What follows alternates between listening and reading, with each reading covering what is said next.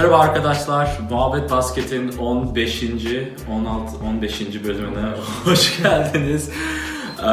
Ben Kaan Erel ve yanımda Ömer Karaduman'la birlikte her hafta sizlerle basket, NBA gündemini konuşuyoruz. Geçen hafta playoff'lara kalan takımlara konuştuk.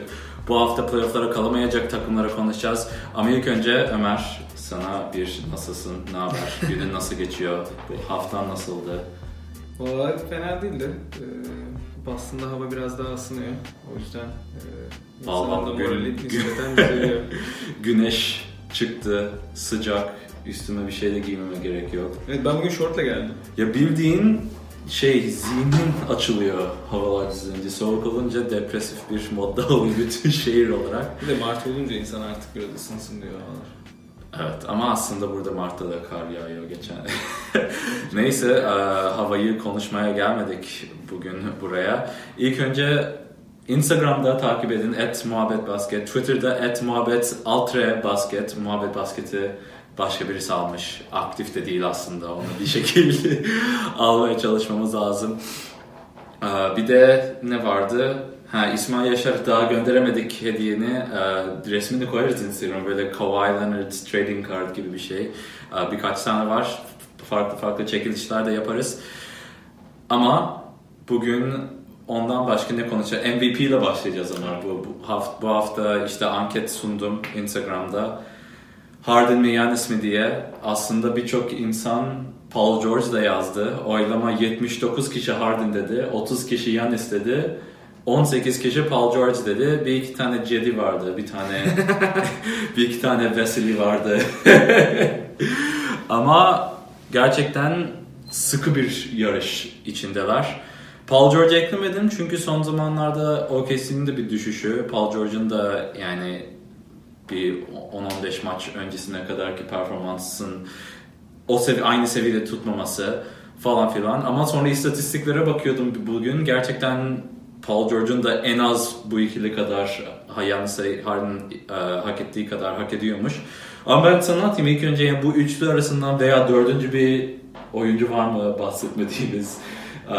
Kimin kazanacağını düşünüyorsun? Ya ben sezon başından beri parça parça bahsediyoruz işte. Giannis'in, Paul George'un ne kadar iyi sezon geçirdiğinden bahsediyoruz. Başka bir sezon olsa mesela Giannis, Paul George bunların herhangi birinin MVP ödülü alması gayet normal olurdu. Ama bu sezon ben James Harden'ın bireysel olarak yaptığı işin çok daha farklı olduğunu düşünüyorum. Yani takımlar işte 32 maçlık 30 sayı ve üstü serisi ayrı bir konu. 36.1 sayıyla oynaması ayrı bir konu. Biz Michael Jordan'dan beri böyle bir sayı ortalaması görmedik ve Michael Jordan bu sayı ortalaması 37.2 sanırım sayı ortalamasını yaptığı zaman Chicago playoff'lara kalmamıştı. Yani yenen bir takımla Harden'ın bu ortalamalara ulaşması ve onun yanında 7.6 asist, 6.5 reboundu da var. Diğer tarafta top çalması da evet 2.2. İkinci Paul George'la kapışıyorlar şu an. Top çalmada da ikinci olması. Ben Harden'ın efsanevi bir sezon geçirdiğini düşünüyorum ve bundan hani belki 20-30 sene sonra geriye dönüp baktığımızda Harden nasıl bir sezon geçirmiş, vay canına diyeceğimizi düşünüyorum. O yüzden Harden hak ettiğini düşünüyorum. Ya ama bence bu bütün dediklerin Giannis'e de geçerli olabilir. Çünkü şu an ligin en iyi rekoruna sahip Milwaukee Bucks. 52 galibiyet, 17 maçta ikinci takım Raptors, ligdeki ikinci, yani doğudaki ikinci değil. 3 maç ilerisinde ve tamamen sistemi Giannis'in etrafına kurulmuş bir şekilde. Yani Giannis olmasa bu sistem bu kadar etkili olmaz. Yani Budenholzer'a çok şey veriyoruz, kredi veriyoruz bu sistemi oturttuğu için, ama Giannis olmasa pek de bu kadar etkili olacak bir sistem değil. Hem Giannis'in de şu an yaptığı rakamlar tarihte görülmedi. Yani Harden'ın Jordan yapmıştı böyle bir şey. 7.5 ile 6.5 rebound aslında bakmam lazım, onu bakmadım. Ama Jordan böyle bir şey yaptı. Harden'ın geçirdiği sezon gibi bir şey yaptı. Ama Giannis'in 27 sayı, 12.5 rebound ki rebound sayı olarak 7. ligde, rebound olarak 5. 6 da asist, ilk 20'ye giriyor asistleri. 1.3 steal, 1.4 block, yani tamamen her şeyi yapan bir oyuncu. Takımı birinci konuda olan bir oyuncu. Ya bana kalırsa Giannis'e verirdim. Ama burada farklı istatistikler de var. Bunları da anlatmak istiyorum. On-off dediğimiz şey, yani Harden ya da herhangi bir oyuncunun sahada olup net ortalamasıyla kenarda oturup net ortalamasının farkı. Yani mesela Paul George bu rakamlarda çok öne çıkıyor. Paul George oynuyorken Oklahoma City Thunder karşı takımı 100 hücumda 9 sayı farkla yeniyor. Yani o dakikalarda 9 sayı farkla yeniyor. Kenardayken 9 sayı farkla yeniliyor. Yani 8.7 farkla yeniliyor. Yani bu fark artı 17.6. Ligin en yüksek farkı. Yani bir süre oynadıktan sonra en süre farkı. Birkaç oyuncu var böyle 2-3 dakika oynamış.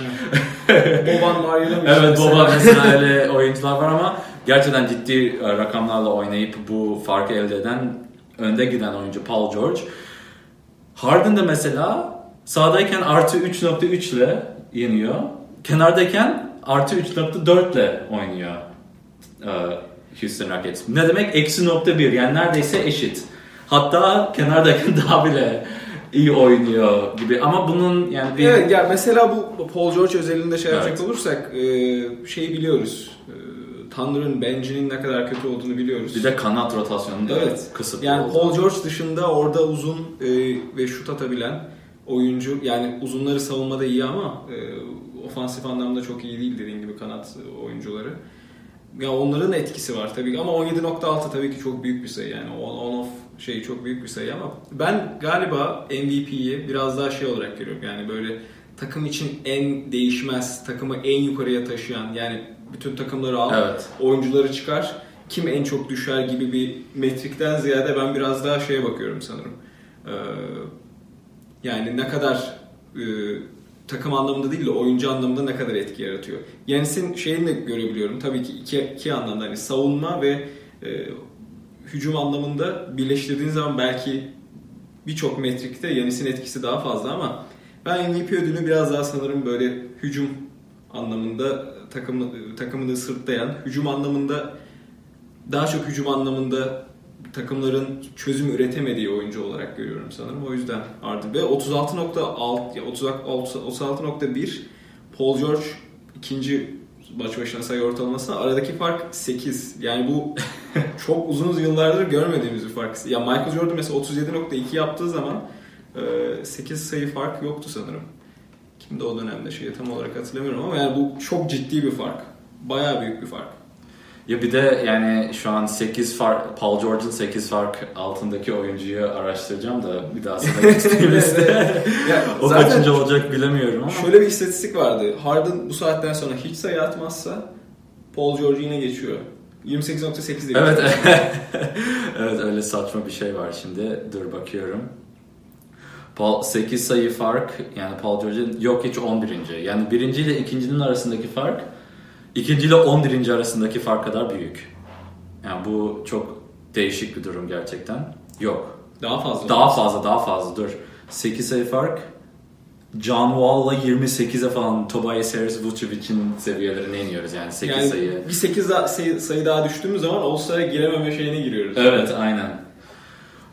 Ama yani bu defansla hücumun arasındaki önemi MVP'de gerçekten büyük bir tartışma zaten. Ama ben yani zaten katılıyorum. Paul George'un 3. olduğunu düşünüyorum. Harden'ın 2. Çünkü Harden'ı çıkarırsan Rockets'te yani tamam bunu görüyoruz ama bu yani kenardayken oynadığı rakamlar, yani o da karşı takımın kenarı, yani bench ile oynadığı dakikalar çok aynı fazla zamanda. faktör var. O yüzden farklı oluyor. Sırf o numaralara bakmak da çok önemli değil. Sadece bir Paul George'un gerçekten önemini gösteriyor yani. Bu takım ligin en iyi ortalamasına sahip olacak derecesine çıkıyor oynarken, ligin en kötü ortalamasına sahip olan bir takıma dönüyor kenar bench'teyken. Yani bu fark ciddi bir fark aslında. Giannis'in de bu farkı artı 9.5, bu da büyük, 17 gibi değil. Ama bu da büyük, yani Giannis'in zaten takımı, sisteme oturtması, Eric Bledsoe'nun çıkışı, Middleton, Mirotic aslında çok iyi bu rakamlarda. Mirotic oynayınca çünkü daha fazla yani seçenek var sahadayken. Ama yani bu rakamların aslında küçük bir not söylemem gerekirse, bu rakamların nasıl aldatıcı olabileceğini gösterme açısından mesela Giannis'in savunma ratingi, Giannis sahadayken Milwaukee 100 sayı yiyor. Yanis sahada değilken Milwaukee 102 yiyor. Ama Milwaukee'nin savunması çok önemli ölçüde Yanis'in o şeydeki eforuna bakıyor aslında. O zaten öyle. Defansı daha iyi Yanis oynarken. Hayır, Yanis oynarken defans daha iyi ama sadece 100 pozisyon başına 2 sayı gibi bir ortalama değil. Bence çok daha iyi oluyor. Yani Yanis'le beraber Milwaukee'nin savunması farklı bir şekil alıyor. Yani o istatistikler, on-off istatistikleri böyle biraz kritik. Bir de böyle mesela Houston için Harden'sız hücumun sürdürülebilirliği var. Yani evet. Harden'sız hücum ne kadar sürdürülebilir? Çünkü Harden öyle bir problem ki takımlar için çözüm bulamadıkları bir problem. Diğer tarafta işte Kenneth Faried bir sıkıntı çıkardığı zaman bir şekilde o uzun rotasyonu değiştirerek onun önünde bir problem, onu çözebilecek bir savunmacı getirebiliyorlar. Yani o rakamlar aldatıcı olabilir. Harden tek başına maçı kazanabiliyor. Evet. Bu yani bir de fark etmiyor pek kimin sahada olmadığı. Yani tek başına maçı kazanıyor. Yanis de geçen sene biraz gördü tabii. Yanis bu sene de gelişti. Etrafında çok alan olmadın mı bu kadar da etkili olan bir oyuncu değil. Etrafını yani alanı açınca çok daha etkili oluyor. O yüzden Yanis'in etrafındaki oyuncular bir tık daha önemli Harden'e nazaran. Harden kim olursa önünde, sahada kim olursa olsun double team geliyor. İkinci defans adamı geliyor. O da atması lazım oluyor. Yani. Mesela Yanis Capela ile oynayamaz. Harden herhangi bir 5 numarayla oynayabilir. Evet. Çünkü Yanis'in 4 kişi de atması lazım sahaya. Yanis'in bir kişi bile olunca üçlük atamayan biraz daha sıkıntı. Çünkü Harden üçlük de atabiliyor. Yanis atamıyor. Aslında son zamanlarda onu geliştirdi ama neyse. Bu haftaya da diğer ödülleri konuşacağız. Her gün başka bir anket açmayı düşünüyorum Instagram'da. Sizlerin de oylarınızı böyle saymaya çalışıyorum. Ama geçelim asıl konumuza. Playoff'lara kalamayacak takımları konuşacağız. Geçen hafta Lakers'ı konuştuk. Lakers'ı bu hafta konuşmayacağız. Lakers ama gittikçe daha da kötü. Minnesota da önüne geçmiş durumda. O yüzden Lakers nerede diyen dinleyicilerimize kusura bakmayın. Geçen haftaki ilk Lakers'ı konuşmuştuk zaten. Orada dinleyebilirsiniz. Ya da izleyebilirsiniz. Lakers zaten kapatmaya karar verdi yani. O Ingram'da. Evet, aynen. Ingram zaten sakat. O aslında ciddi bir sakat. Erken yakalanmasa Chris Bosh'un kariyerini bitiren bir olay. Yani Ingram gerçekten önemli tehlikede yani. Kariyerin inşallah devam eder yani kimse bunu istemeyiz erken ki çok genç. Lonzo Ball da işte bileği tamamen iyileşmedi, boşver zaten otur diyorlar. Yani bir tane daha genç yetenek daha mantıklı. Zaten 3-4 tanesini takas edeceksen bir tane geriye kalıyor mesela. Bu da bir mantık olabilir Lakers için. Ya da o pick'i de ekleyebilirsin falan. Bu takımlar için genel sorular var. Bunları önden yani açıklığa getirmek istedim. Ama yapacağız. Yani bunu sonda cevaplamak istiyorum. Bu sene playoff'a kalmayan takımlardan hangisi 5 sene içinde şampiyon olur? Bunu takımları konuştuktan sonra cevaplayalım. Aynı şekilde bu soru John Nix 35'ten geldi Discord'dan. Seyfan Fares Instagram'dan playoff dışı takımlar arasında en büyük potansiyel hangi takımda? Bir takım değil 2-3 takım olabilir. Bu da yani aynı soruya net geliyor. Ve bu iki sorunun aslında cevabı farklı olabilir. 5 sene ile 2-3 sene arasında ciddi fark var. Yani 5 sene dediğimiz takımlar belki şu anda rebuild'a giden, tekrar baştan yapıma giden takımlar olabilir. Ama mesela 2-3 sene diyorsanız şu anda belirli bir çekirdeğe sahip olmuş bir takım olması lazım. Belirli bir kora sahip olmuş bir takım olması lazım. O yüzden bu ikisinin cevabı aslında farklı. Farklı evet. Başka bir şeyle uğraştım burada. O zaman geçelim. Geçen hafta Doğu'yla başlamıştık. Bu hafta Batı'yla başlayalım diyorum. Wolves Wolves şu an 9. sırada. Yok 9. değil. 10. sırada. Lakers 11.'ye düştü. Wolves'ın şimdiki durumu 11. olduğunu söyledim. Yenilgiyle mağlubiyetini de açacağım şimdi önümde olması iyi olurdu. 32 galibiyet, 37 mağlubiyetle oynuyor. Son 2 maçını kaybetti. Son 10 maçın 6'sını kaybetti. Karl Anthony Towns'un bir çıkışı var son zamanlarda. Bu takımların çekirdeğini konuşmak istedik. Eski yaptıkları pikleri biraz yani bugüne nasıl geldiler? Niye bu kadar zorlanıyorlar? Neden? Çünkü bu takımların bayağı bir senedir bu durumdalar. Yani 2-3 sene değil 5-6-7 senedir burada. Wolves da bu takımlardan bir tanesi. Tabii geçen sene playoff'lara kaldılar ama ondan önce 13 sene kalamamışlardı. Jimmy Butler geldi. Yani 3.'lerdi sakatlanmadan önce. Sakatlandı. 9.'ya kadar düştüler. Son maçta Jimmy Butler tekrar sağlıklı dönünce parkelere yendiler Nuggets'i, playoff'lara kalabildiler ve sanki tek hedef buymuş gibi mutlu olmuşlardı. Şimdi gördük ne olduğunu. Ya Wolves hakkında yani bu sene ne düşünüyorsun? Bu takaslar, yani Zach LaVine, Chris Dunn ve Lowry'nin Jimmy Butler'a takasından sonraki gelen şimdi Dario Saric ve Covington üstüne Towns ve Wiggins çekirdeği, yani nasıl buluyorsun bu takımı şu an? Ya Towns zaten son 3-4 senedir sanırım işte birçok GM'ler, oyuncular tarafından da aşırı beğenilen bir oyuncu ve potansiyeline hala işte gelecek, biraz daha patlayacak, daha iyi bir oyuncu olduğunu gösterecek diye bekledik senelerce. Bu sene Jimmy Butler gittikten sonra Towns bir vahşileşmeye başladı. Hakikaten o gözünde açlığı var.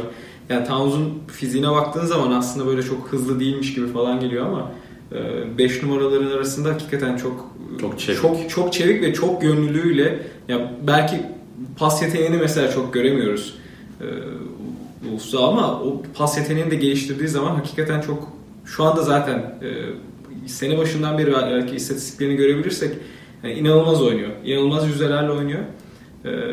Ve yani Towns aslında güzel bir çekirdek. Ama Wolves'un başında bazı sıkıntılar var. İşte Towns'un etrafını biraz daha iyi şutörlerle, oyun kurucularla çevirmen lazım. Zaten bu lafın Towns zaten güzel bir çekirdek dediğin an evet. Bir kişiyle çekirdek olunca zor oluyor. Evet. Yani devam edelim. Yani orada bir durdurmak normalde Wiggins Minnesota'da Towns'la beraber bu takımın çekirdeğini oluşturacak ve bu takımın bu iki oyuncu etrafına kurulması bekleniyordu ama Wiggins belki de hani onu tartışabiliriz. En kötü kontratlardan birine sahip şu an. Şu anlamda Wiggins gerçekten sene $30 milyon kazanıyor olacak. Verimli oynamıyor. Yani bir maçını tutmuyor. Bazı maçlar hakikaten inanılmaz maça sarılıp inanılmaz yırtıcı, fiziksel açıdan muhteşem bir oyuncu. Yani şutu biraz problemli ama daha büyük problem aslında kafasında. Yani Wiggins hakikaten oyunda değil. Hiçbir şekilde kafası oyunda değil. Towns'ta da o problem vardı. Evet. Ama biraz çözdü Towns. Yani Wolves'un işte mesela Saric diyoruz, Covington diyoruz ama bunların hepsi, diğer takımlar için de bunları konuşacağız ama bunların hepsi böyle yan parçadır. Bunların hepsi böyle bir şekilde tamamlayıcı oyunculardır. Saric, Covington güzel ama bu takımın kısaya ihtiyacı var.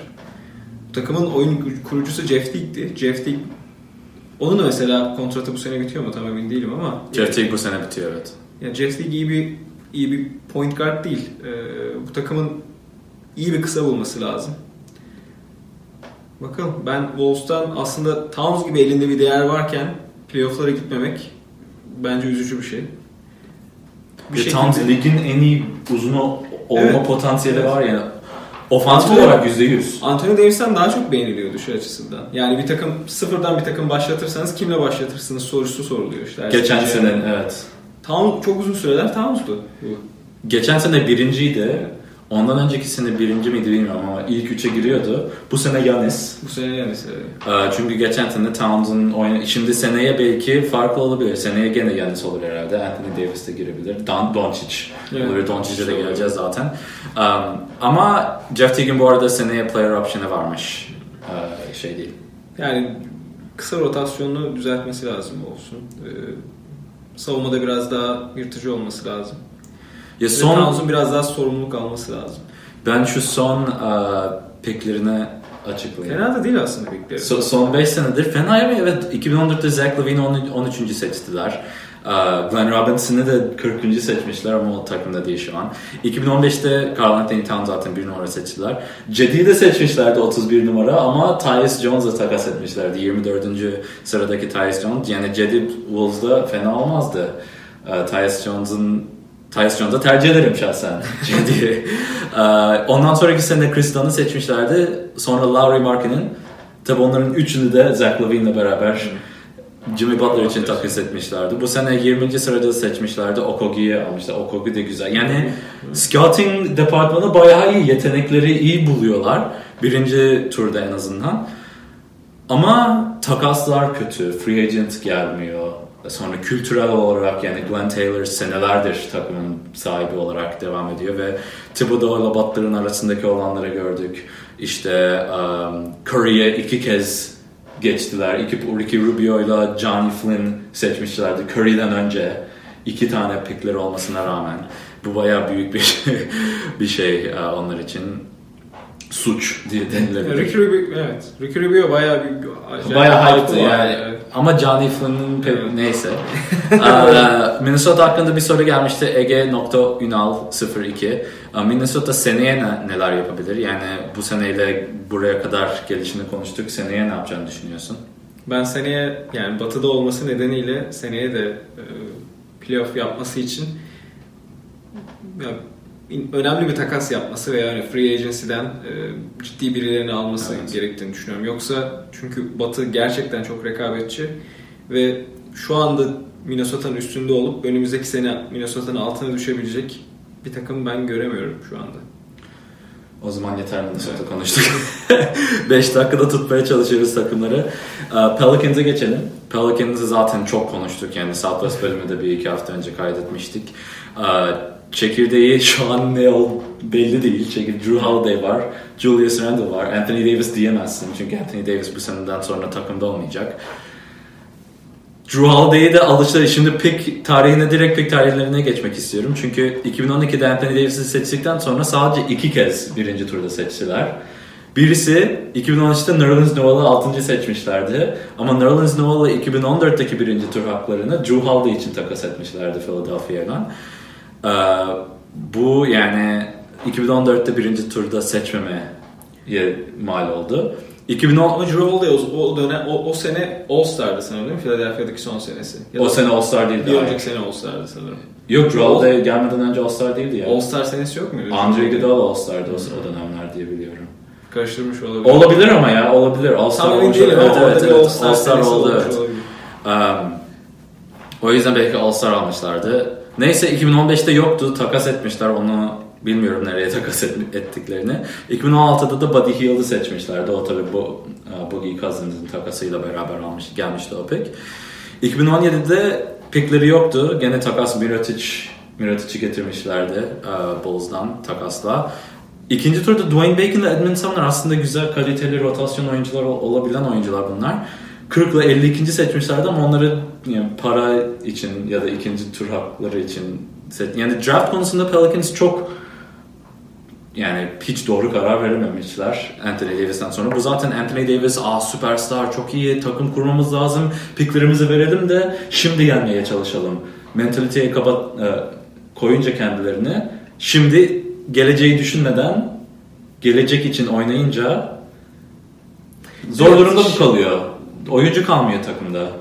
O şimdi yenelim kültürüyle DeMarcus Cousins takası mesela hakikaten için çok ciddi bir handikap oluşuyor. Mesela Buddy Hield'la şu anki Buddy Hield'ın performansı yanında Drew Holiday, Anthony Davis, Julius Randle, Mirotic'in de bu takımda devam ettiğini düşün. Yani hakikaten çok kaliteli Batı'da rekabetçi olabilecek bir ilk 5 7-8 oyunculuk bir rotasyon çıkarabilirsin bu takımdan. Ama bir DeMarcus Cousins dediğin gibi bugün yenelim şeyiyle harcamış bulundular. Ve şu anda aslında nereye gittikleri de dediğin gibi çok belli değil. Çekirdeğinin ne olduğu belli değil. Holiday ellerini tutmak istiyorlar. Randall'a sözleşme verecekler mi? O soru işareti. Ve takımda gelecek vadeden bir oyuncu yani çok da şey göremiyorum. Yok abi yok. Evet, yok. Yani Diallo var genç olarak. Bunda çok zavallı bir duruma düştüler. Yani Pelicans Anthony Davis'le beraber ligin yani geçen sene gerçekten ses çıkardılar. Ki geçen sene Boogie Cousins sakatlandıktan sonra bu sesi çıkarabildiler. Evet. Yani DeMarcus'ı hiç takas etmeseler yanında Buddy Hield olacak. Mirotic'i zaten tutabilirsin. Yani bu takım etrafına kurabilirdin. Yani bu sadece şimdi oynamak kim aldılar bu arada? Sacramento'da orada bir draft hakkı da aldı galiba tam hatırlamıyorum ama. Yani orada giden çok fazla parça var. Yok yani Sacramento DeMarcus Cousins'ı yolladı. Pelicans'e yok. Buddy Hield'la birinci tur draft hakkı yolladı. İşte o draft hakkından kimi almışlardı? Şimdi düşünüyorum da Ha, Kings mi? Hı. Kings şeyi almıştı ya. Fox'u falan almış olabilir mi? Justin Jackson ve Harry Giles almıştı ama 10. numara. Ya bak, De'Aaron Fox'u 5. seçmişlerdi. Sonra 10. da seçme hakları vardı. 10. piki 15 ile 20 için takas ettiler Portland'la. 15. Justin Jackson, 20.yi de Harry Giles seçtiler. Justin Jackson'ı da Harrison Barnes yaptılar. Mantıklı hareketler. Kings evet. Şimdi bugün konuşmayacağız ama. Evet. Yani. Neyse, Pelicans'e işte artık Kings'e yaradı. Ne diyelim. Yani Pelicans'ın yeter konuştuk bence Pelicans'ı. Evet, geçtiğimiz haftalarda çok konuştuğumuz için tekrar şey yapmak olmasın. Ama bir şeyleri belli değil yani, gidecekleri yönler belli değil. Yani nasıl takas edecekler Anthony Davis'i, o da belli değil. Anthony Davis'in değeri de belli değil. Çok garip bir sezon arası bekliyor. Yani kadroda zaten bir Etuan Moore var. Yani o da fena değil ama o daha çok böyle... Okafor'u bu aralar... Okafor'u kullanıyorlar. Bir geri dönüş yapıyor. Stanley Johnson, ama bu oyuncular bir çekirdek oluşturacak oyuncular değil. Ama geçelim Grizzlies'e. Grizzlies'i de konuşmuştuk birkaç hafta önce. Grizzlies'in de yani Pelicans gibi ilk turda seçtiği oyuncular pek de gelecek vaat eden oyuncular olmadı. 2014'e kadar gidersek son 5 seneye bakıyorum. Jordan Adams'ı 22 ile seçtiler. Jordan Adams'ı bana bile sorsan pek bilmiyorum ne yaptığı ligde. Şu an ligde değil çünkü. 2015'te Jarrell Martin, şu an yani lige girip çıkıyor, hep G League'den çıkıp iniyor.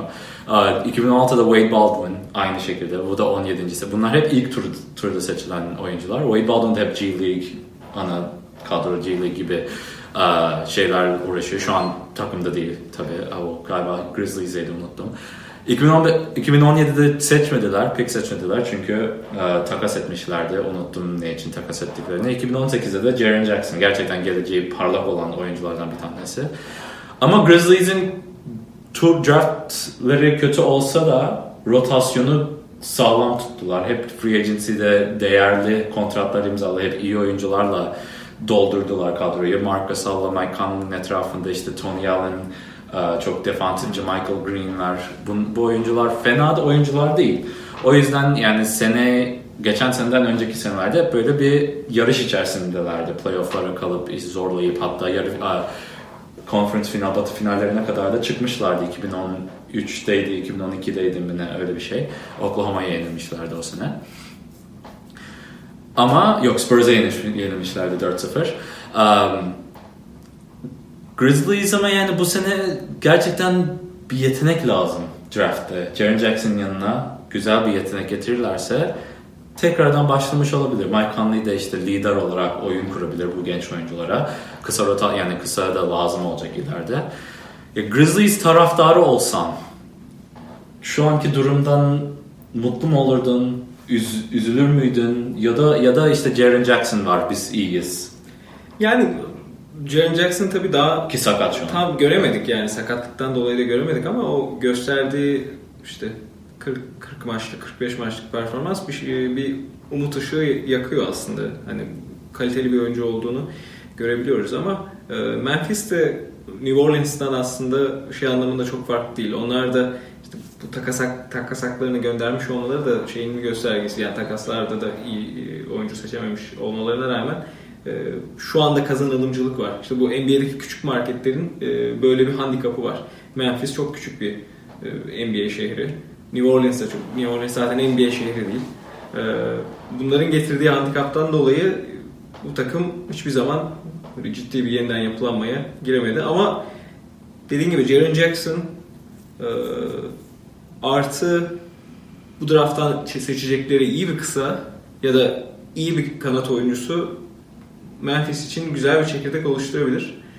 Ama hani yıllar içerisinde kültürünü devam ettirmeleri lazım. Yani bu yan parça, bu oyuncuları tamamlayacak parça bulma geleneklerini devam ettirebilmeleri lazım. Ben Grizzlies taraftarı olsam herhalde desteklemeye devam ederdim takımı. Çünkü 1-2 sene içerisinde Grizzlies'in tekrar playoff potasına girebilmesi çok uzak bir ihtimal gibi görünmüyor. Yani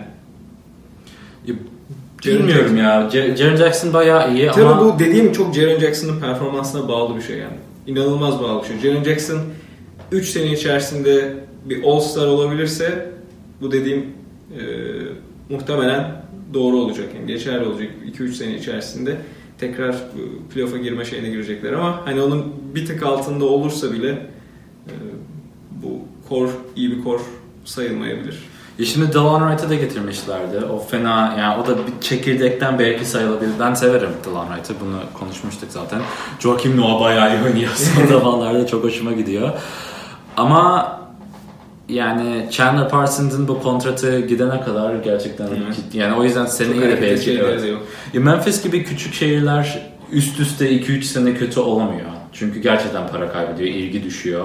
Philadelphia gibi büyük bir şehir olunca biraz daha tahmin edilebiliyor bu kötü olmayı. Bir de ki Sam Hinkie direkt önden dedi, işte bizim amacımız oran olarak, yani yüzde olarak en yüksek ihtimalle şampiyon kazanmak hedefimiz.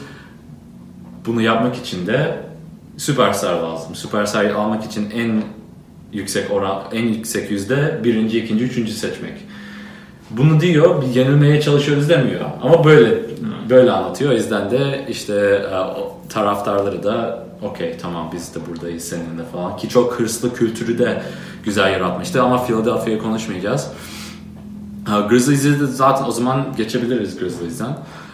Mavericks bunların hepsi Southwest. İçi de geçen hafta, yok 2 hafta önce konuşmuştuk ama Mavericks gerçekten şimdi bu ilk başta sorulan bu takımlardan 5 sene içerisinde şampiyon olabilecek hangi takım dersen Mavericks bir tanesi benim için. 2 tane Mavericks bir de Hawks. Neden? Kültüre bakıyorum.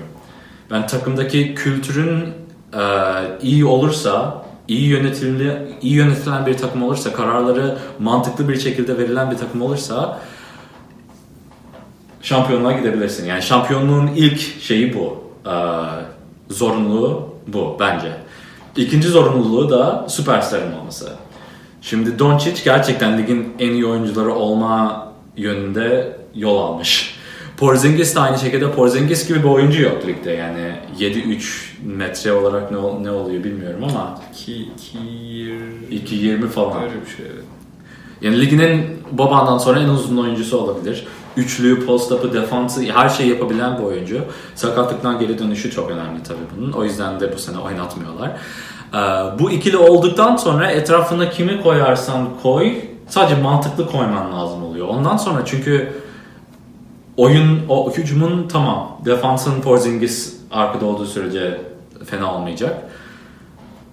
O yüzden yani Burti BCR'ne Instagram'dan gelen soru. Dallas'ın seneye playoff'lara kalacağını ve yarı final oynayacaklarını düşünüyorum. Sizce playoff'lara kalabilir mi ve kalırsa nereye kadar giderler?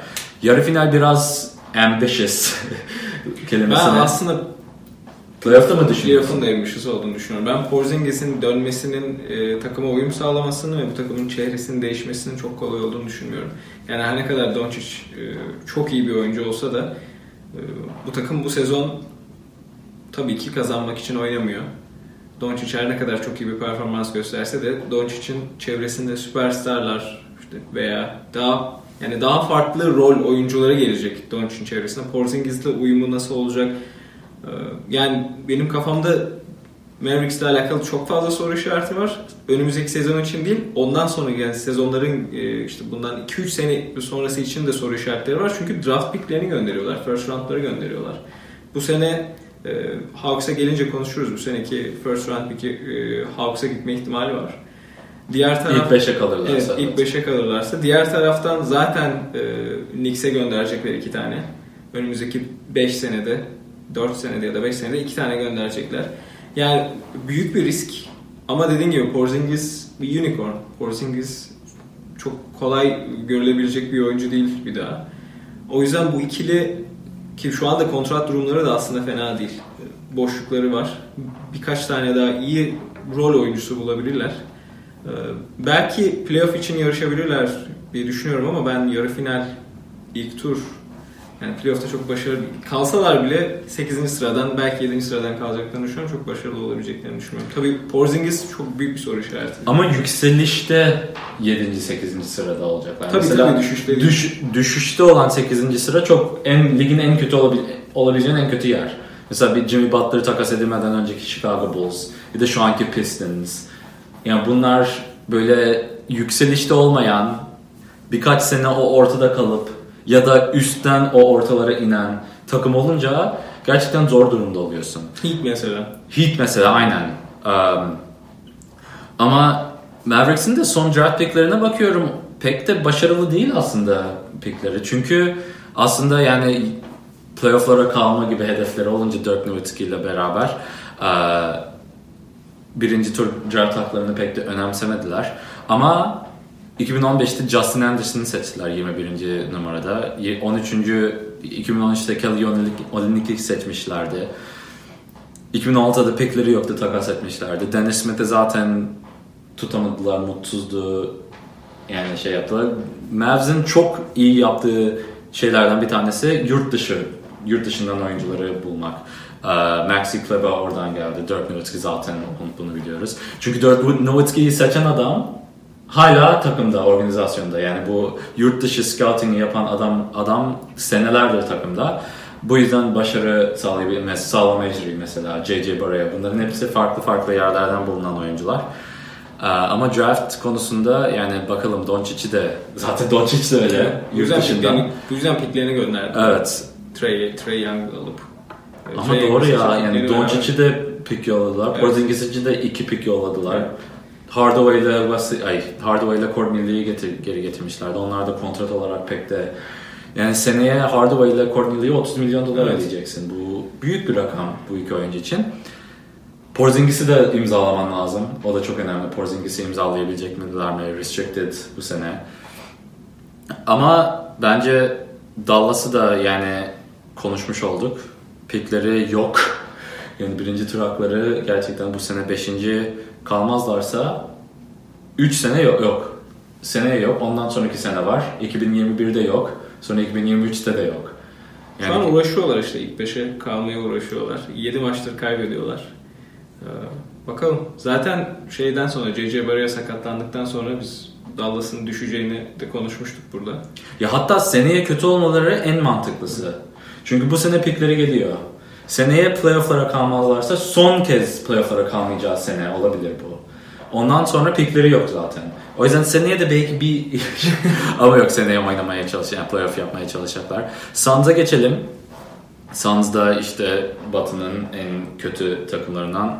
Son zamanlarda fena da oynamıyor aslında. Houston'a karşı çok yakın bir maçları vardı. Warriors'ı yendiler.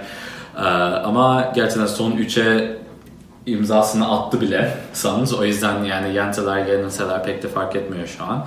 Çekirdekleri en geniş çekirdeği olan takım bu olabilir. Çekirdek dışı bir şey kalmadı zaten. Hepsi çekirdek oldu.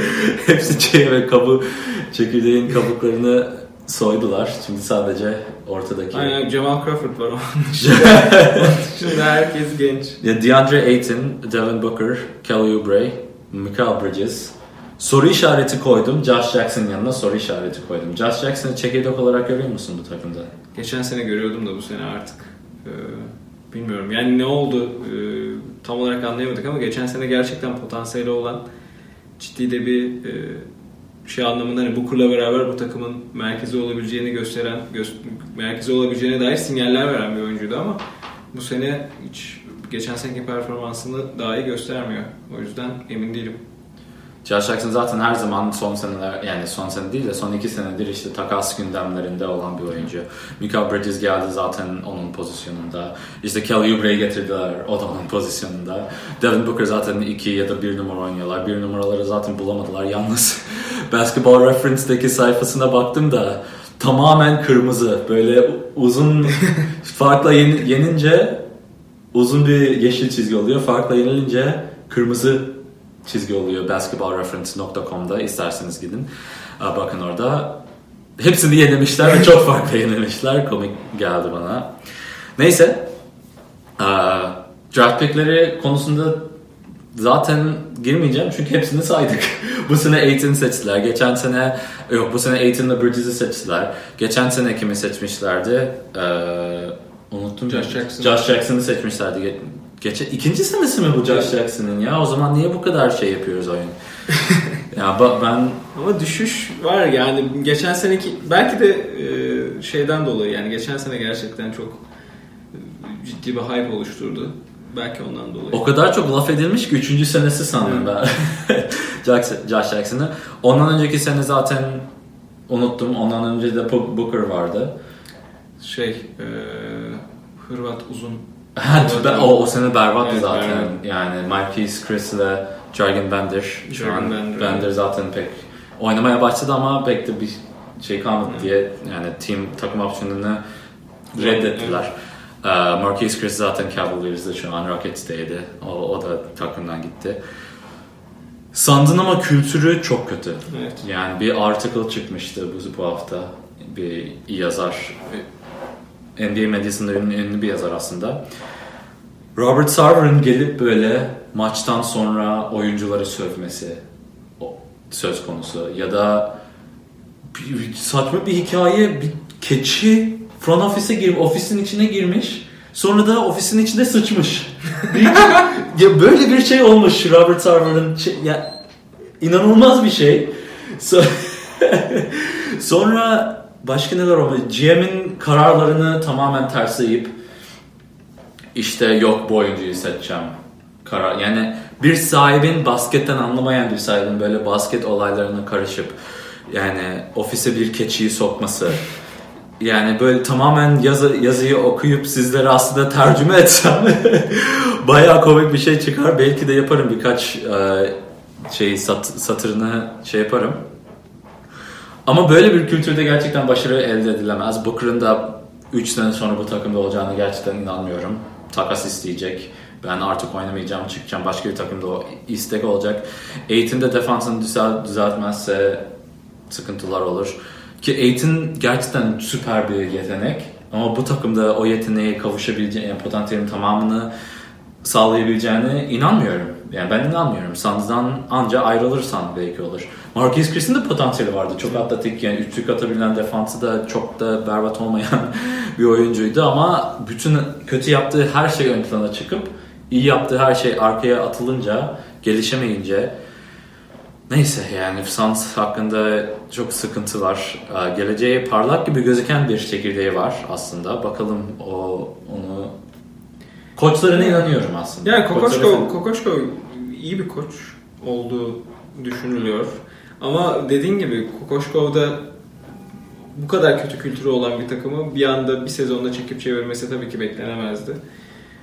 Ama oyuncu kalitesi açısından, ya en az oyuncu kalitesi demeyeyim de oyuncu potansiyeli açısından ya artık zaten olsun denilen bir kadro var. Yani şu an sözleşmelere bakıyorum.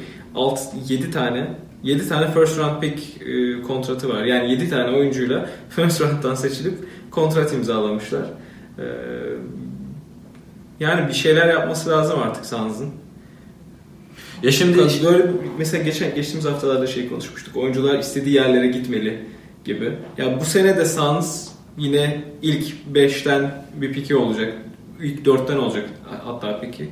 O ilk 4'ten aldığı pikini de kötü değerlendirip yeni bir Josh Jackson, yani Josh Jackson'ı şimdi hemen böyle ezmiş olduk ama yani doğru düzgün kullanamayacağı, gelişmesine yardımcı olamayacağı, ayrıca da köstek olacağı bir first round pick daha olsun istemeyebilir oyuncular ve bu Suns'da o kültürü de bir şekilde değiştirmesi lazım yani, yoksa bunun bir yere gideceği yok. Ya Doğu geçmeden önce yani takım kurma filosofimi anlatmak istedim. Yani ilk önce bir süperstar bulman lazım.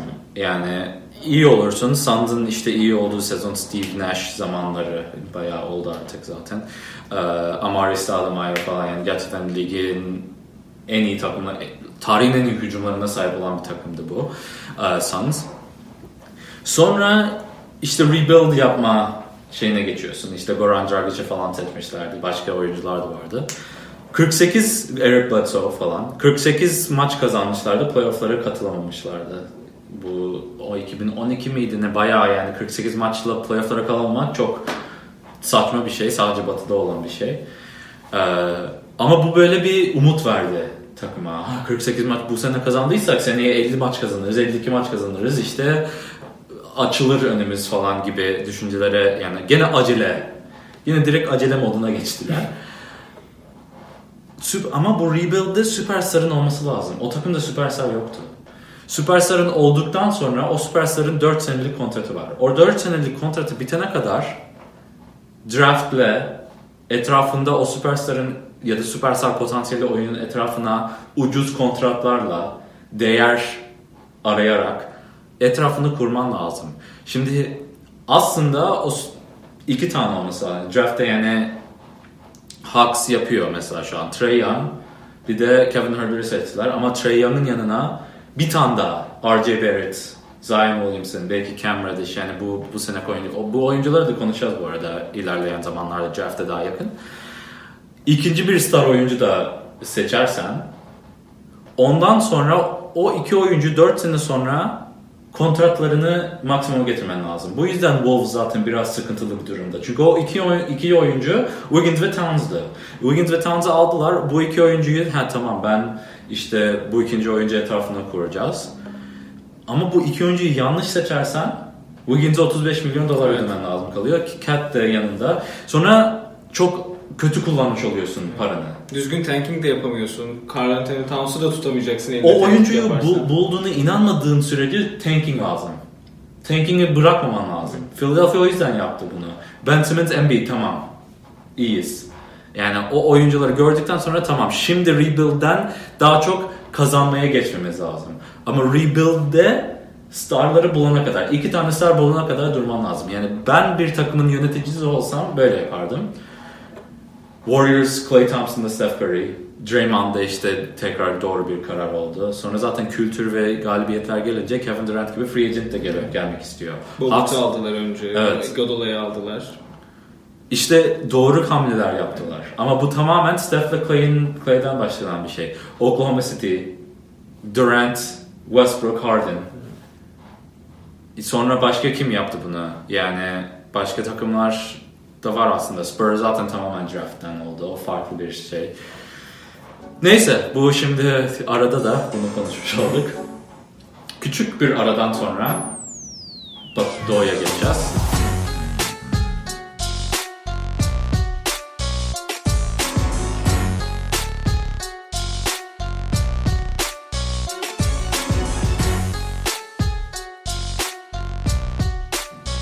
O zaman Doğu'ya geçelim. Doğu'daki takımlar daha kötü Batı'dakilerden ama belki gelecekleri, yetenekleri biraz daha parlak olarak gözüken bir iki takım olabilir. Wizards'dan başlayalım. Wizards'ı geçen hafta eklememiştim playoff'lara kalacak takımlar içerisinde. Ki dün Hornets'e yenilince daha da doğru bir karar olarak gözüküyor. Bu karar benim tarafımdan. Wizards çekirdeği şu an Bradley Beal. Bradley Beal'dan başka oyuncuları var mı? Yok galiba yani. John Wall var. Doğru. John Wall da çekirdek olmasın diye çok uğraşıyorlar. Ama maalesef şu an John Wall'da takımda. Jabari Parker, bilmiyorum, onun takım opsiyonunu büyük ihtimalle kabul etmeyecekler, reddedecekler bu off-season'da. Bobby Portis var. Bobby Portis'in restricted free agency'si bu sene önemli bir karar aslında. Bulls için önemliydi, Wizards için biraz daha az önemli sanki ama büyük ihtimalle geri getirirler. Yani John Wall'ın bu seneye $38 milyon başlayan, ondan sonra 4 sene uzayan kontratı gerçekten tamamen şey yapıyor, yani bir hapise koymuş gibi bir durum var Wizards'ın.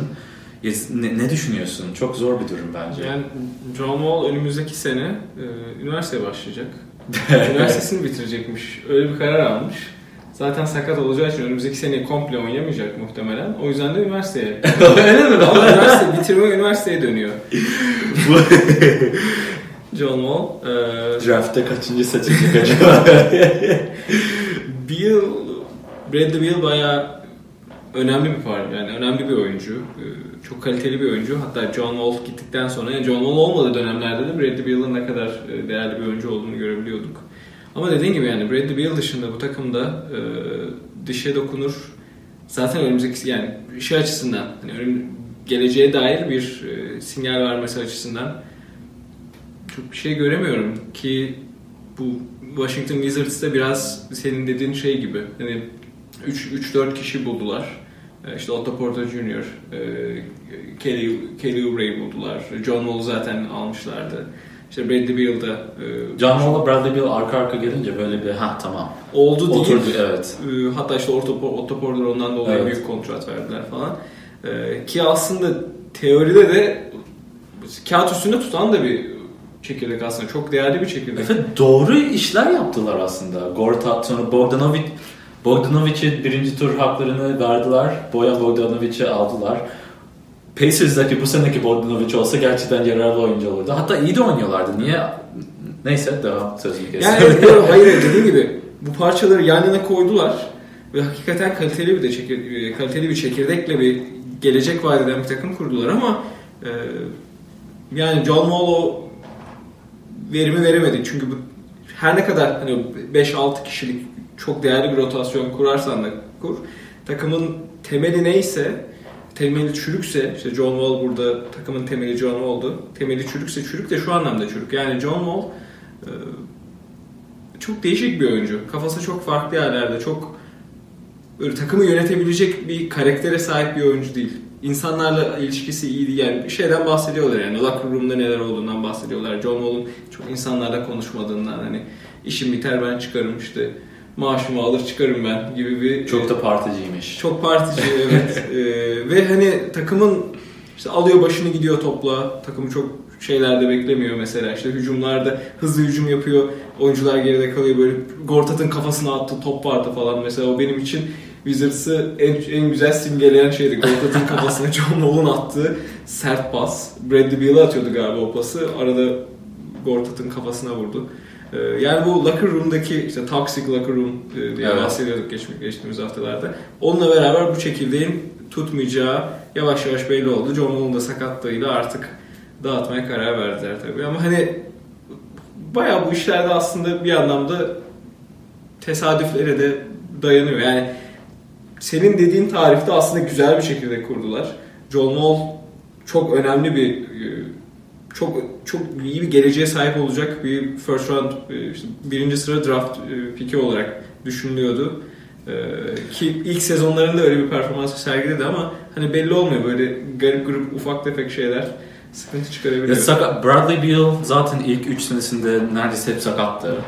John Wall da desen o da ara sıra sakattı. Hawks'ın 60 maç kazandığı senesi vardı. Wizards Hawks'la beraber ilk turda eşleşmişti.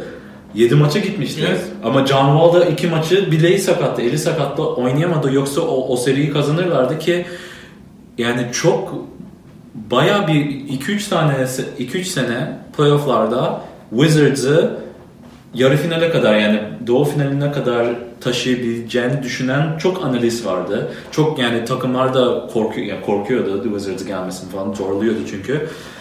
Böyle olunca ama sakatlıklar hep üst üste geldi. Otto Porter 3. adam olarak belki de istenileni gösteremedi. Belki de göstereceğini düşünemediğini çok belli ettiler Otto Porter'a. Çünkü görüyoruz şimdi Chicago Bulls'daki Porter olsa Wizards'ın gayet işine yarayacak bir oyuncu. Draft picklerin, yani tarihi draft picklerini geçersek işte 2012'de Bradley Beal seçilmişti. Ondan önceki 2 sene John Wall. Ama 2011'de Jan Vesely seçmişti. O da işte pek de mantıklı bir karar olmadı ama... Bu sene yine sözleşme imzaladı Fenerbahçe'yle. Evet, yani şimdi Jan Vesely'ye çok da laf atmak istemiyorum. Ama NBA'de pek de başarılı olamadı maalesef. Bazı oyuncular Avrupa oyuncuları. Yani Wesley'nin utanacak zaten, bir şey yok bunda. Wesley'nin oyuncu olarak stili de çok uygun da bir stil değil. Yani Jan Vesely'nin analizini başka bir güne saklayabiliriz. Thomas Bryant'tan azıcık bahsetmek istedim. Çok yani hoşuma giden bir oyuncu. Warriors'da mı? Hawks'ta unuttum, bundan önce neredeydi?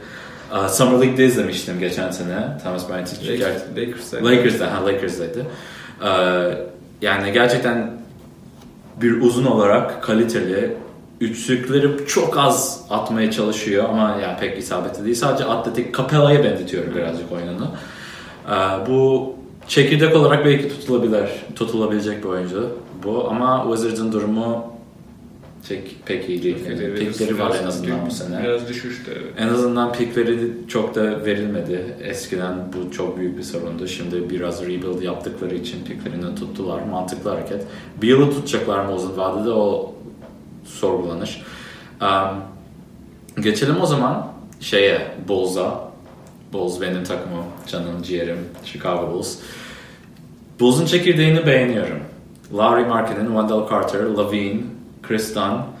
Şimdi Otto Porter'ın yanına bir soru işareti koydum. Çünkü diyelim Zion geldi ya da RJ Barrett geldi. Otto Porter'ı yedek mi tutacaklar 26 milyona, 28 milyon dolarlık bir yedek mi olacak?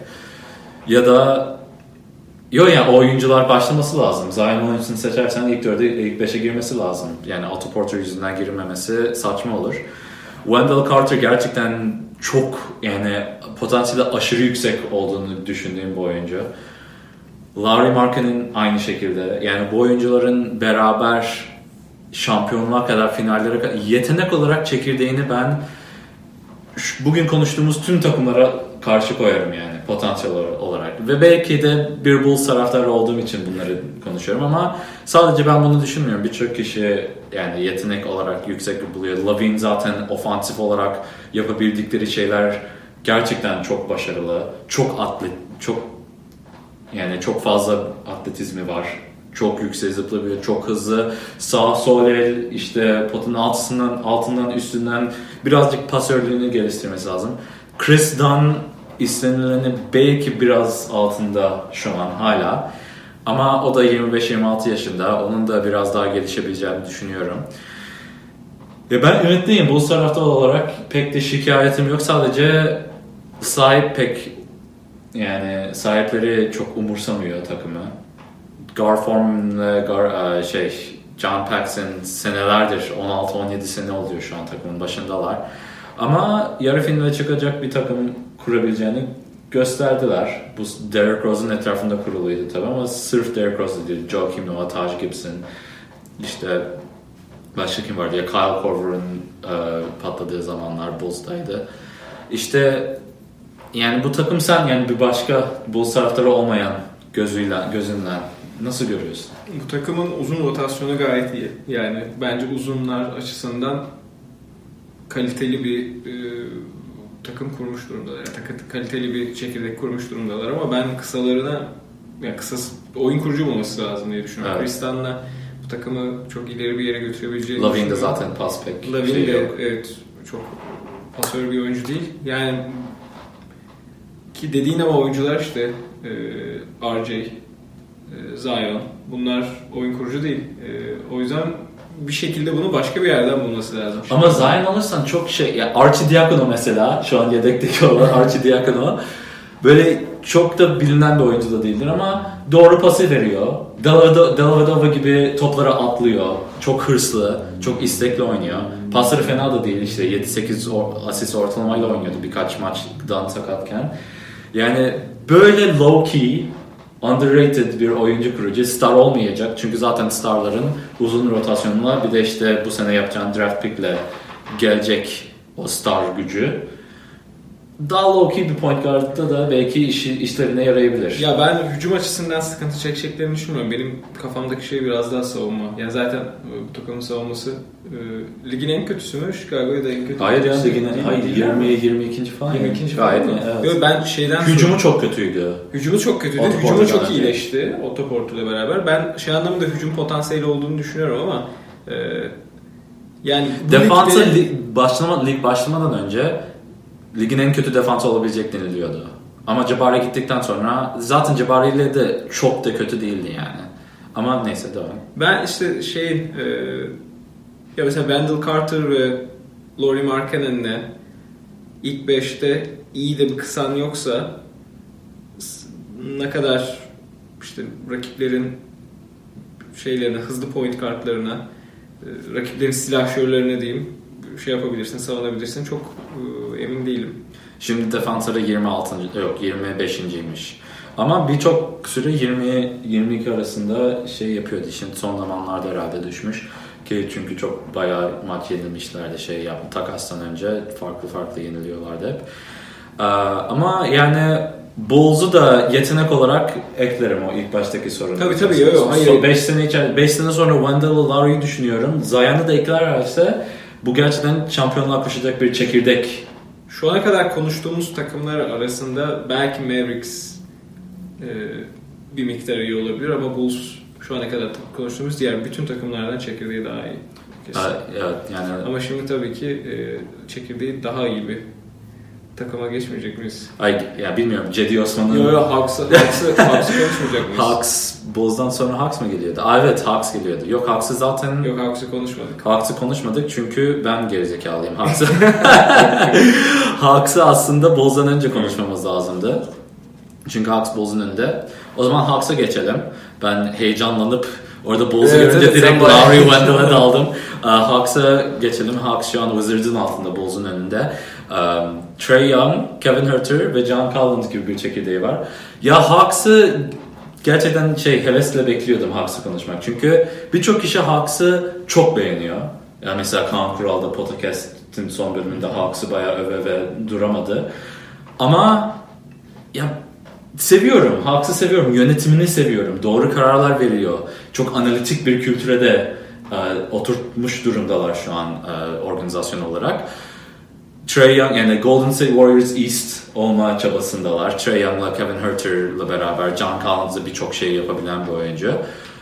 Ama bana sorarsan yani Wendell Carter ve Lauri Markkanen ikisini de John Collins'ı tercih ederim. Ben şahsen tercih ederim.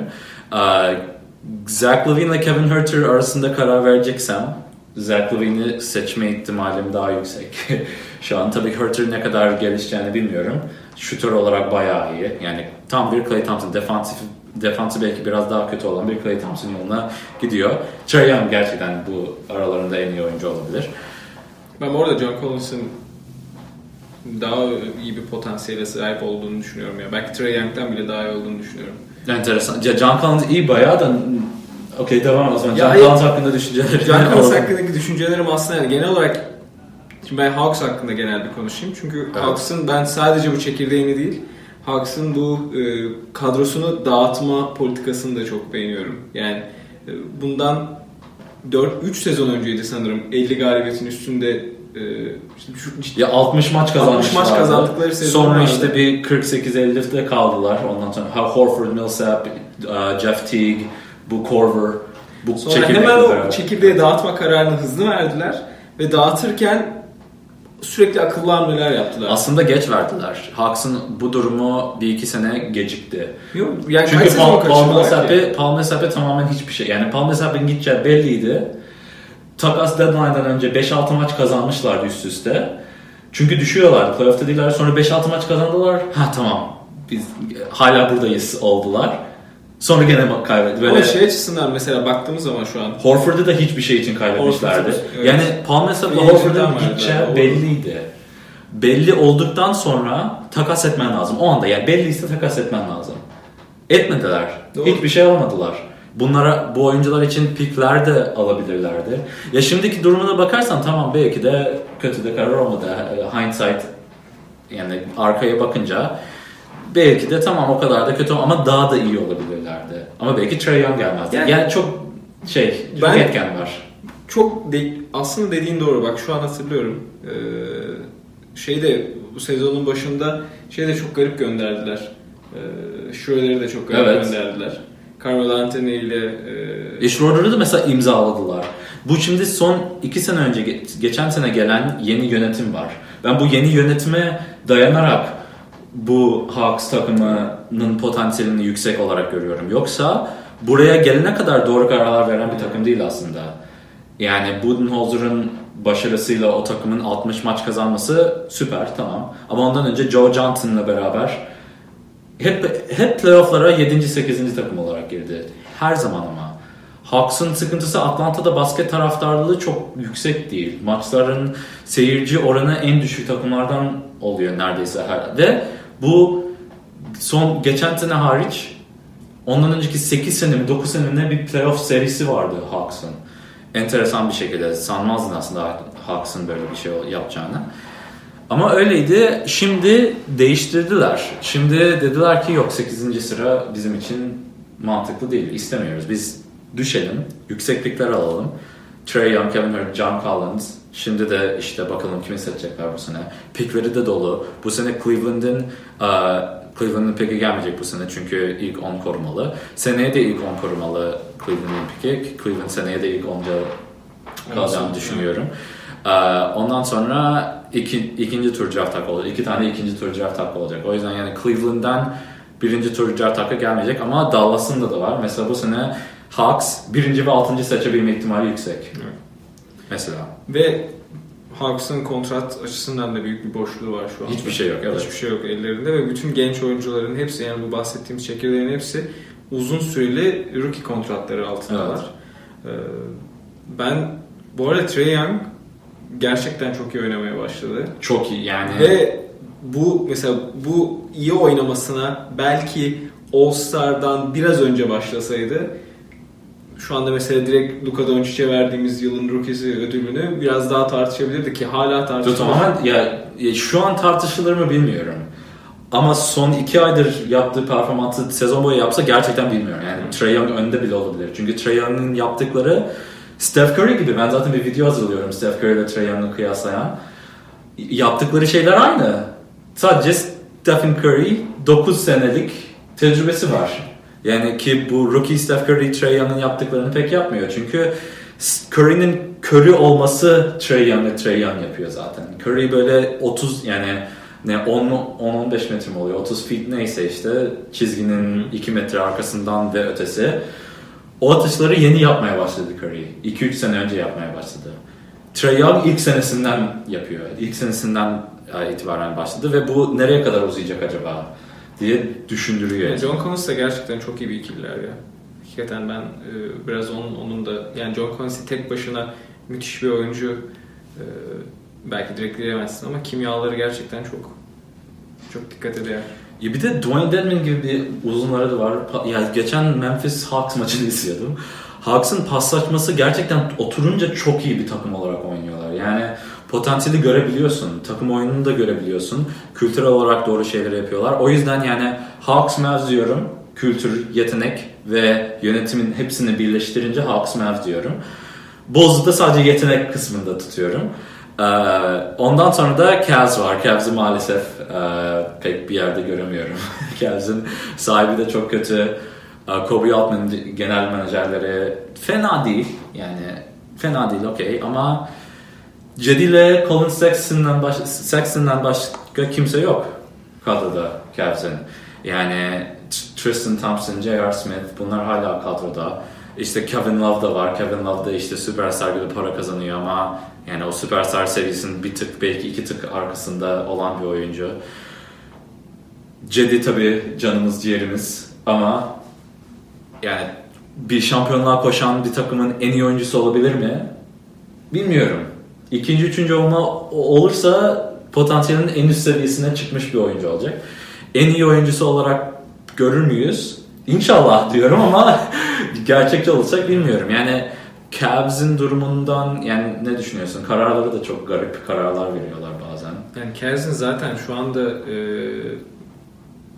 kadrosunda bir hareket şeyi de yok. Mesela normalde şey beklenir. İşte tanking yapan takımlar kötü kontratlar alırlar. Bunun karşılığında pick alırlar. Draft pick alırlar. Şu an Cavaliers'ın elinde o kadar kötü kontratlar var ki onu da yapacak durumda değil. En kötü durumda ne? Rebuild yapan ama sadece kötü kontratların olduğu bir durum var. Cavs'in şu an böyle. Çünkü neden? 4 senedir finallere gidiyorlar. Kötü kontratlar imzaladılar ki finallere çıkabilsin, tecrübeli takımda kalsın diye. Ama kötü kontratlardan şey yapınca yani kötü kontratları satmak için genç yetenek ya da pick vermen lazım. Cavs bunu yapamaz çünkü rebuild yapıyor. O kötü kontratlardan takımda kalmasından başka bir seçenekleri yok. Ya da wave and stretch yapabilirler. Stretch yapmak istemiyorlar. Stretch'i anlatmıştım. 3. bölümümüze kadar giderseniz finansal kurallarını bayağı anlatmıştım o bölümde. Stretch yaparlarsa, uzatırlarsa kontratları o zaman daha da uzun süre kalıyorlar bu kontratlar şeyde. Yapmak istemiyorlar bunu. 2-3 sene yani 1-2 sene beklemekten başka bir çareleri yok bu kontratları atlatmak için. Evet, seneye bu takımda Tristan Thompson olacak. Brandon Knight olacak. Jordan Clarkson olacak. John Hanson olacak. Dellavedova olacak. Dellavedova özür dilerim. Yani. Larry Nance'e 12 milyon, Larry Nance'e 48 milyon dolar mı ne uzattılar 4 sene. Yani ilginç hamleler. Gereksiz hamleler. Larry Nance'in uzatması çok gereksiz bir hamle. Tristan Thompson'la J.R. Smith'i anlıyorum. LeBron istedi. LeBron'la aynı ajantadalar. Yani bunu LeBron'un gücüyle yapılan kontratlar. Ona pek de suç atamıyorum Cavaliers'e. Lazımdı. Kevin Love'ı maksimum uzatmaları lazım değildi. LeBron zaten gitmişti. Kevin Love'ı hani maksimum uzatıp Kevin Love zaten sonra bir yere de hani değerli bir parçam var bunu bir yere vereyim. Başka parçalarım da diyemezsin. Şu an Kevin Love'ı bir yere göndermek istesen yani yıldızı olan bir yerde uzun rotasyonunda böyle bir üçlük atan sonra 3&D'ye belki böyle ihtiyacı olan bir takım. D de doğru düzgün D yok. Yani garip. Kevin Love'ın tek sevdiğim şey Cedi ile olan kimya. Yani basket parkelerdeki olan kimya. Evet. Ya bir Cedi atıyor, bir Kevin Love atıyor ve böyle yani arkadaşlar belli. Hoşlarına gidiyor beraber oynamak. Yani onu görmek hoş. Ama yani genel olarak geleceğe yönelik oynarsan şampiyonluk hedefin varsa tabii biraz da şey yapmamız lazım. Back off yapmamız lazım yani. Son 4 senedir finallerde bu takım. LeBron James sayesinde finallerde ama finallerde ilk senesi finallerde finallere kadar çıkmayacağı ilk senesi bu Cavs'ın. Bir sene de kötü olsun. Seneye zaten bütün kontratlar silinecek. Yani bu sene değil de seneye bütün silinecek. 2 sene rebuild tank yapmış oluyorsun. Colin Sexton'ı da zaten alabildin. Yanına işte güzel bu seneki bir star. Seneye de galiba 1-2 tane iyi oyuncu var. Oradan da şansına belki birinci, ikinci seçersen. 4 sene finallerden sonraki 3. senende playoff'lara tekrar hedeflersen kötü değil.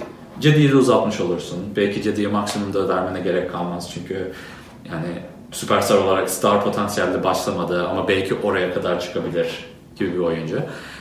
Cavs'ın yani bu kadar da başarı yeter diye düşünüyorum 4 sene içerisinde. O yüzden rebuild'e geçme zamanı geldi Cavs'ın. İnanılmaz kötü savunmaları var ya. Bunu önümüzdeki ya o sıkıntılı ya. Düzeltmeleri lazım. Yani tanking yapan takımların savunmayı komple boşlamamaları lazım. O kültürü oturtmaları lazım. Jordan Clarkson ligin en kötü defans adamlarından. Colin Sexton de en kötü defans kısalardan bir tanesi yani ligde. Biraz daha yani ama çaylak. Evet, normal. Sexton takımı yani NBA'ye böyle çok uzaydan gelmiş gibi oynamaya başladı. Evet. Hani hiç oyun stili uymuyor gibi şey yapmaya başladı. Kafası çok başka yerlerde böyle aşırı dağınık bir oyunu vardı. Yavaş yavaş toparlıyor. Toparlıyor evet. O yüzden yani çaylaklara zaman tanımamız lazım. Cedi de gerçekten yani her sene inanılmaz bir gelişme sağlıyor. Yani Cedi'yi sadece Türk diye değil ben gerçi izlerken bu adam LeBron'dan öğreniyor. Pasları falan video yapacağım zaten bir tane Cedi Osman videoyu YouTube'un kanalımızda görebilirsiniz. Ama pasları, çembere doğru atakları, sol elini biraz daha iyi kullanabilir. Ama ne bileyim yüksek bir tavanı olduğunu düşünüyorum Cedi'nin. Geçelim o zaman son takımımıza. Son mu? Yok Knicks son var. Takım. Knicks var bir son takım. Evet son takım. Evet. New York Knicks. Arkadaşımız Lordapo @Lordapo Instagram'da galiba. Discord'da da John Knicks. Aslında geçecektik konuk olarak ve konuşacaktık onunla da bir sistem oturtamadık. Böyle şeyler yapmaya başlamak istiyorum aslında. Bir takımın taraftarıysan gidip bir 3-5 dakika taraftar gözüyle de bir konuk isteriz. O yüzden bize mesaj atın. Bu saate kadar dinlediyseniz dinleyici taraftarsınız bu saatten sonra. O yüzden mesajlarınızı bekleriz Instagram'dan. Ama New York Knicks'e geçelim. New York Knicks şu an ligin sonuncu durumunda. Cavs'in de arkasında olması gerçekten enteresan. Porzingis'in sakatlığı tabii sezonu tamamen başka yerlere götürdü. Çekirdeği şu an Knicks'in. O biraz zorladılar ya. O Cavs'in de altına düşmek için zorladılar. Zorluyorlar evet. Yani bilerek. Zion Williamson'ı istiyorlar. Her takım bunun için zorluyor. Çekirdeği şu an en büyük çekirdek diyebileceğimiz şey cap space. Çünkü şu an çekirdeği saymaya başlasam Kevin Knox desen, Dennis Smith Jr., Mitchell Robinson bunlar tam iyi oyun. Ntilikina da var kadroda. Ama sadece kadroda var. Yani gelecekte görmüyorlar nedense Ntilikina'yı. Ama bu oyuncuların hepsi yok olabilir. Bu takas etmek isteyebilirler. Cap space, yani Kevin Durant ve Kyrie Irving gelirse bu oyuncuların tamamı daha veteran, yani daha tecrübeli oyuncu almak için kullanılabilen bir oyuncu. O yüzden çekirdek olarak göremiyorum daha. Çünkü geleceğinde var mı yok mu belli değil. Geleceği çünkü tamamen Kevin Durant'a yöneldi şu an Knicks'in. O yüzden de o ilk başta sorduğum soruya da gelirsek 5 sene içerisinde şampiyon olabilecek takım deyince aslında Knicks en başta gelebilir. Çünkü Kevin Durant ve Kyrie gelirse direkt contender statüsüne, yani finallere koşan bir oyuncu takım statüsüne gelmiş oluyorlar. Ne düşünüyorsun? Yani aslında genç oyuncuları da hem takas materyali olarak, yani çünkü düşük kontrattalar, hem de potansiyel açısından fena değiller yani. Dennis Smith Jr. çok atletik bir oyuncu ama hani bir oyun kurucu olarak ister misin? Kevin Knox bence bunların arasında en potansiyele sahip oyuncu ve Kevin Knox daha 19 yaşında. İşte Alonzo var, Alonzo Trier var. Aslında Dotson var. Dotson da fena oynamıyor. Evet. Yani ellerinde bu süperstarların yanına koyabilecekleri çok genç görev adamları var ve bunlardan mesela bir tanesi All-Star olsa, bir tanesi de yani All-Star tartışmalarına girse, ötekisi de değerli bir rotasyon oyuncusu olacağını ispat etse, değerli bir ilk 5 oyuncusu, ilk bir yan parça olabileceğini ispat etse, Knicks 5 sene değil 3 sene içerisinde yani konferans finallerine, Doğu'da konferans finallerine çıkabilir. Çünkü şimdi Doğu'yu konuşurken aslında genel olarak şeye de değinmek lazım. Doğu'da şu anda ilk 4'teki takımların hemen hemen hepsi dağılabilir. Yani evet. Önümüzdeki sene herkes de her şey dağılabilir. Tamamen her şeyde Knicks'in birinci olma ihtimali var seneye. Raptors önümüzdeki sene tanking yapabilir mesela. Böyle bir şey olabilir. Evet. Sadece Bucks korur durumu. Yok 76ers de korur. 76ers de korur. Evet. Celtics'te de mesela korur. İşler çok karışabilir ama yine hani o şey korur da Raptors mesela gerçekten dibe kadar düşebilir yani. Ya bu takımlar ya Doğu'da böyle biraz daha hareketlilik olduğu için Knicks 2-3 sene içerisinde konferans finali de yapabilir ama dediğim gibi bu en önemli soru işareti burada free agency'de kimi alacaklar? Free agency'de dediğim gibi bir Kevin Durant, bir Kyrie Irving'i aldıkları zaman bir sonraki soru işareti şu olacak. Tamam, bu iki oyuncuyu aldın. Bu takımın kimyası nasıl uyacak? Bu takım nasıl beraber oynayacak? Bu gençlerle beraber mi oynayacak yoksa bu gençleri gönderip başka veteranlar mı almak isteyecekler? Yani orada müthiş bir soru işareti var Knicks için. Ama ben nispeten şey açısından doğru hamleleri de yaptıklarını düşünüyorum bu arada. Porzingis bölümünde de konuşmuştuk. Yani Knicks tamamen gemileri yaktı.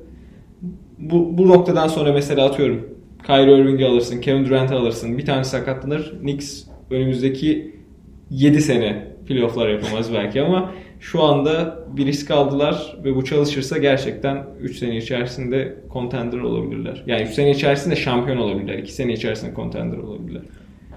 Yani ben seneye bile contender olabilirler diye düşünüyorum. Yani tamamen free agency'ye bağlı. O yüzden çekirdek free agency. Ama Knicks'in de yani ilk başta Can.81'den Cavaliers ve Suns demişti bu sorunun cevabına. Onun da Cavaliers ve Suns'ı neden dediğini anlayamadım abi. Yani dinliyorsan şu an 10 takım konuştuk.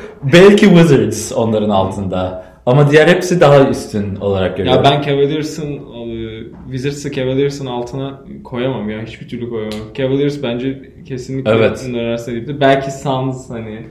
Ya Suns'da yönetimi o kadar berbat diye ben asla yani yönetim değişmeden şampiyonluğa koşamayacak takımların arasındakilerin söyleyeyim. Suns, Cavs, Wizards. Yönetim değişmeden bir şey olmaz, bir bok olmaz bunlardan. Çünkü Cavs yani sadece ve sadece LeBron Akron, Ohio'da doğdu diye.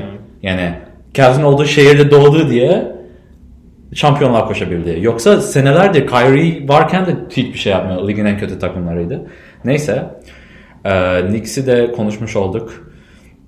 Knicks'te birkaç soru vardı. Bayağı bunların konuşmuştuk abi. New York Knicks yani Lord Apo'dan gelen arkadaşımız. New York Knicks bu yaz eğer Durant ya da Kyrie'yi alamaz, üstüne Zion'u da seçemezse James Dolan takımı satar mı? Hayır. Çünkü bu takım tamamen ligin en kötü takım olduğu olduğuna rağmen karlılığı yüksek bir takım. çok karlı.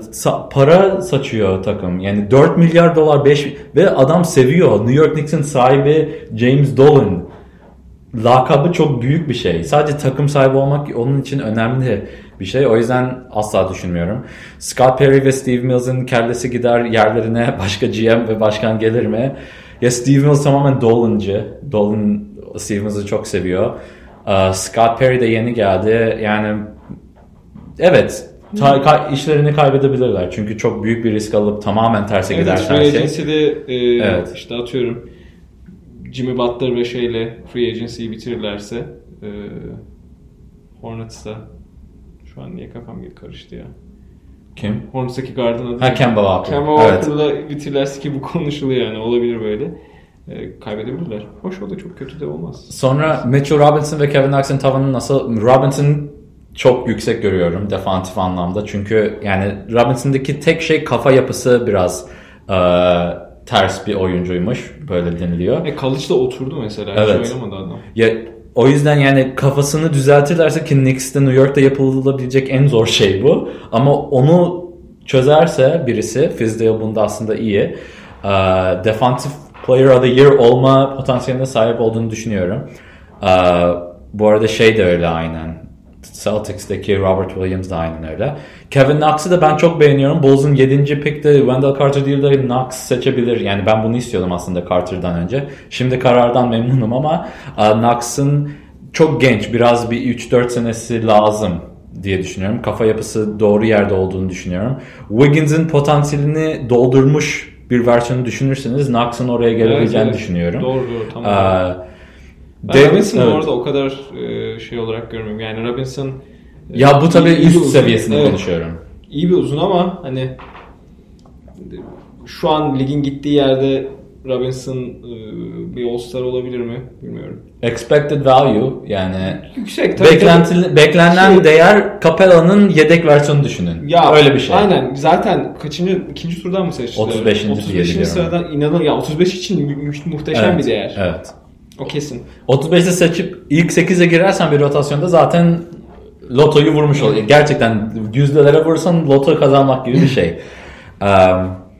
Fizdale seneye kalır mı? Bence seneye kalır. Seneden ondan sonraki sene ne olur ne olmaz. Tabii bu sene zaten Fizdale'den bir şey beklentileri yok. Fizdale'ın şampiyonluk şeyi de var. Miami Heat'te LeBron James, Dwayne Wade asistan koçluk, yani LeBron, Wade, Bosh'ın çok sevdiği bir koç aslında. Fizdale'ın bu tecrübesi de var. O yüzden bence şampiyonluğa koşmak isteyen bir yönetimse Fizdale'ı tutmak isterler bir sene daha. Genç oyuncular da seviyor. Çok karizma adam ya.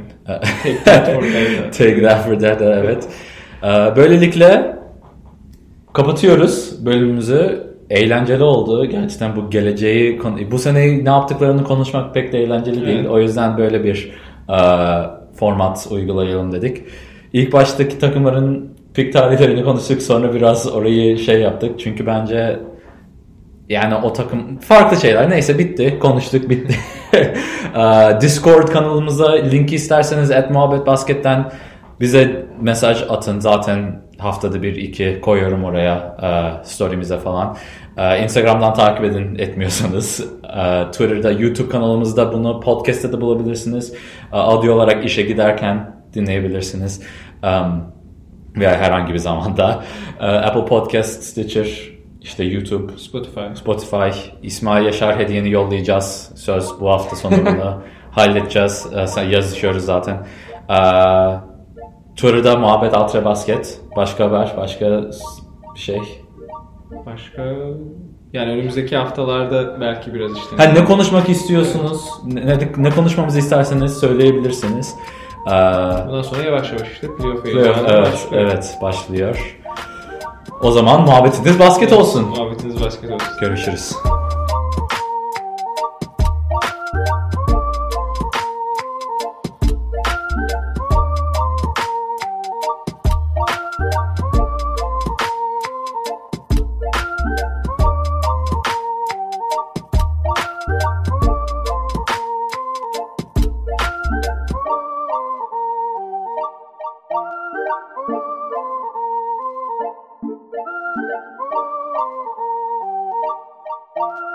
Thank you.